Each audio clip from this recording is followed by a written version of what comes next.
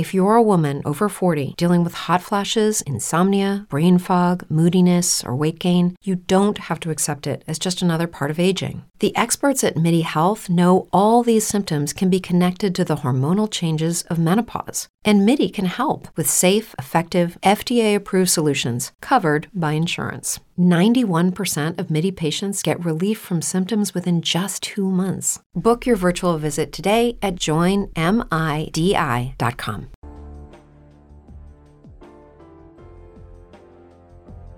Thank you for listening to Depictions Media Radio.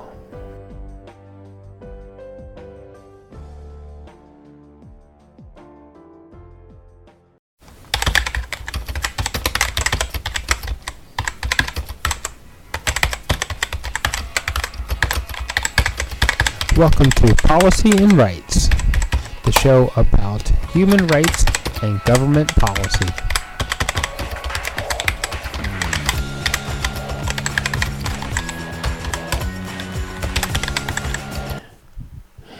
Okay, welcome back, everyone. As of right now, here in British Columbia, that we had the snap election on, and the vote. The polls were open up to October 24th, when all the votes were collected at the actual polling stations, and today is, of course, October 26th. John Horgan has of course announced victorious, and he has majority government with up to possibly 55 seats. He needed 44 seats to actually win the majority. So he's claiming success on the calling of the snap election, and he's preparing to move forward with his government agenda. So listen to this clip from which is Global National, and they have a statement from him. So let's hang on here while I bring that up. Well, in BC, the NDP's election gamble has paid off. The New Democrats under John Horgan managed to turn their minority government into a majority.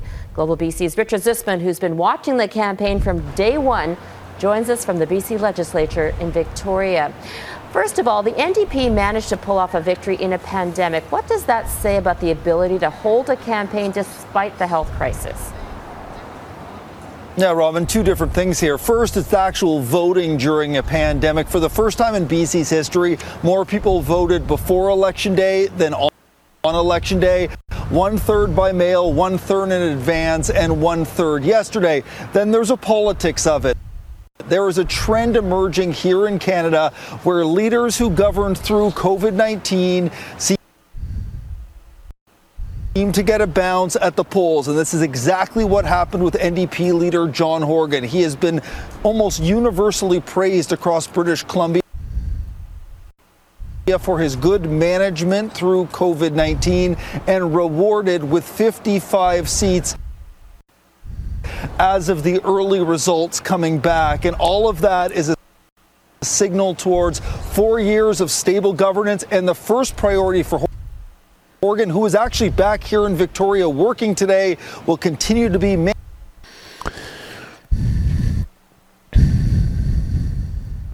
managing the pandemic. I believe the best way forward is to make sure that government is there, focused on the needs of individuals, businesses and communities, and we're going to be able to do that coming into the fall and into next spring as we prepare a budget which will be, again, one of the most extraordinary budgets ever tabled in British Columbia.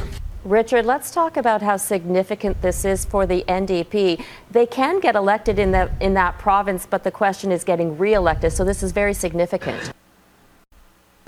It sure is. It's the first time in the province's history where a sitting NDP premier has won re-election, and the way that it was won was substantial as well, Robin. Substantially in Metro Vancouver and growing that base into the suburbs. So an impressive showing by the NDP, who are leading from beginning to end in the polls and clearly finished the job, although there are a lot of mail-in ballots that still need to be counted. The thought is that that won't dramatically change the outcome here. All right, Richard Zussman in Victoria, BC. And here is John Horgan's victory speech as he announced that he was going to be premier of NDP majority government here in British Columbia. The NDP is expected to, by the time it's all counted, to win 55 seats, the Liberals 23 seats, and the Greens with 3 seats. And the Liberals in this particular case did lose a lot of ground, while the Green did lose some ground, but not as much as may have been expected. So let's listen to John Horgan's victory speech. Hey everyone, I want to acknowledge that I'm on the unceded traditional territory of the Squamish, Musqueam, and Tsleil-Waututh First Nations. BC has voted, and a majority has been called, but there are many, many hundreds of thousands of votes yet to be counted. And while we wait for that final count to happen, I want to assure people that I'm going to keep the focus right where it belongs, on helping people get through this pandemic, making sure that they have the services that they need, and all British Columbians can sleep safely, knowing that we're going to do everything we can to keep them safe, healthy, and secure. One thing we know for certain is that on Monday I'll be going back to work, and we're going to be putting people, businesses, and others who are focused on getting through the pandemic at the front of everything that we do. That has been our commitment and will continue to be our commitment now and going forward for the next 4 years. To the incredible volunteers that are here tonight and have worked so tirelessly to help us connect with British Columbians, I want to thank you very, very much. To the amazing team of BC NDP candidates in every corner of BC, and to all those people who put their names forward to offer to serve in their communities, I offer you my sincere gratitude and thanks for stepping up to help your neighbours get their lives better and make sure that everyone can benefit from the bounty of British Columbia. This has been an extraordinarily difficult election for many, many reasons, but it's one that I believe had to happen, and I think I'm grateful for all British Columbians that we have put the election behind us and we can get back to focusing on the things that matter most to you. We found new ways to connect with each other. We found new ways to engage and talk about ideas. I want to thank Dr. Henry and Elections BC for doing such an extraordinary job to make sure that all of us could vote safely. To Andrew Wilkinson and Sonia Furstenau, I want to thank you for a spirited campaign where you put forward ideas and allowed British Columbians to make clear choices. To the great people of Langford, Wanda Fuca, to my family and my friends for always having my back, thank you, thank you, thank you. Particularly to Ellie, to Nate and Evan. I know you didn't ask for any of this, and all I want to say is thank you so much for enduring my excesses and my passion and desire to be out around people, making sure that British Columbia can be as good as it possibly can be. It has been an honour and a privilege for the past 3.5 years to serve British Columbians, to make sure we can make life better for everyone. I want to make sure that government works for you each and every day. That is my passion, that is my calling, that's why I get up every morning. And I'm grateful for the returns of ballots tonight and the final count that's yet to come, to give the opportunity to me and my colleagues to continue that work on your behalf. COVID-19 has turned our lives upside down. None of us expected to be here. None of us expected that we would have to endure the challenges we've had over the past number of months. But we are far from out of the woods. COVID-19 will be with us for the foreseeable future, and we need to focus on making sure that we're keeping ourselves safe, our families safe, and our communities safe. The challenges ahead are daunting, but I believe that if we focus on the things that matter to British Columbians, the things that matter to people, we'll get through this. Focusing on building back our education system by investing in schools and the people that work in them, by making sure our seniors care facilities have the staff that they need so that our seniors can be cared for in their latter years.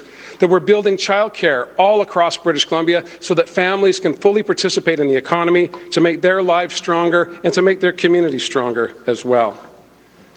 For me, this comes down to a few simple things. I was raised by a single mom who told me to do my best every day, my level best. I say that a lot. She said it a lot to me. All you have to do, John, is your level best. I commit to all British Columbians that for the next 4 years, I will do my level best to make sure your lives are better, more affordable, and the challenges that you face can be overcome if we do it together. Thank you so very, very much to the many, many people who voted for NDP candidates this evening, and as I said, to all of those who participated, a debt of gratitude from all of us for stepping up in this extraordinary time. Thanks so much. Let's get back to work. And that is exactly what John Horgan did. It is reported that he was, he is actually in Victoria working, even as we speak. And we do want to put it out there to everybody that there's an enormous amount of people that actually did vote. The voter turnout was much more than what it was in 2017. Which is a good thing for our democracy, and one of the reasons why we all do what we do to promote politics, to get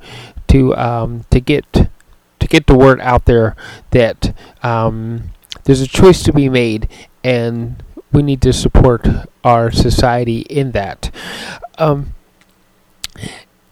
For those candidates to actually do this, it is an amazing energy drain to stand in front of people and say, hey, I want to be your community leader.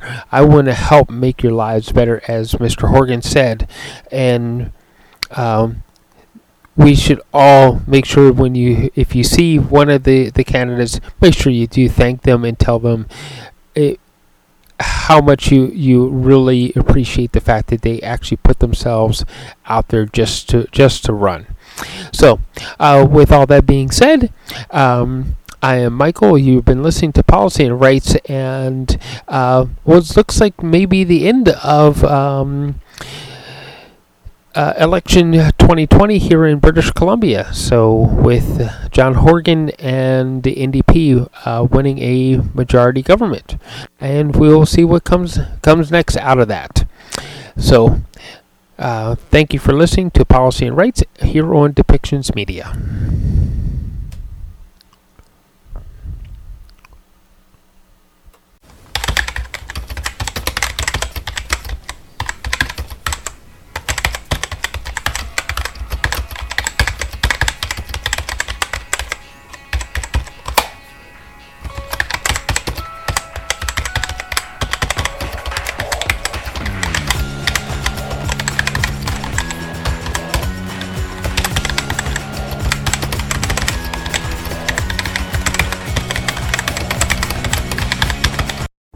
This show has been produced by Depictions Media.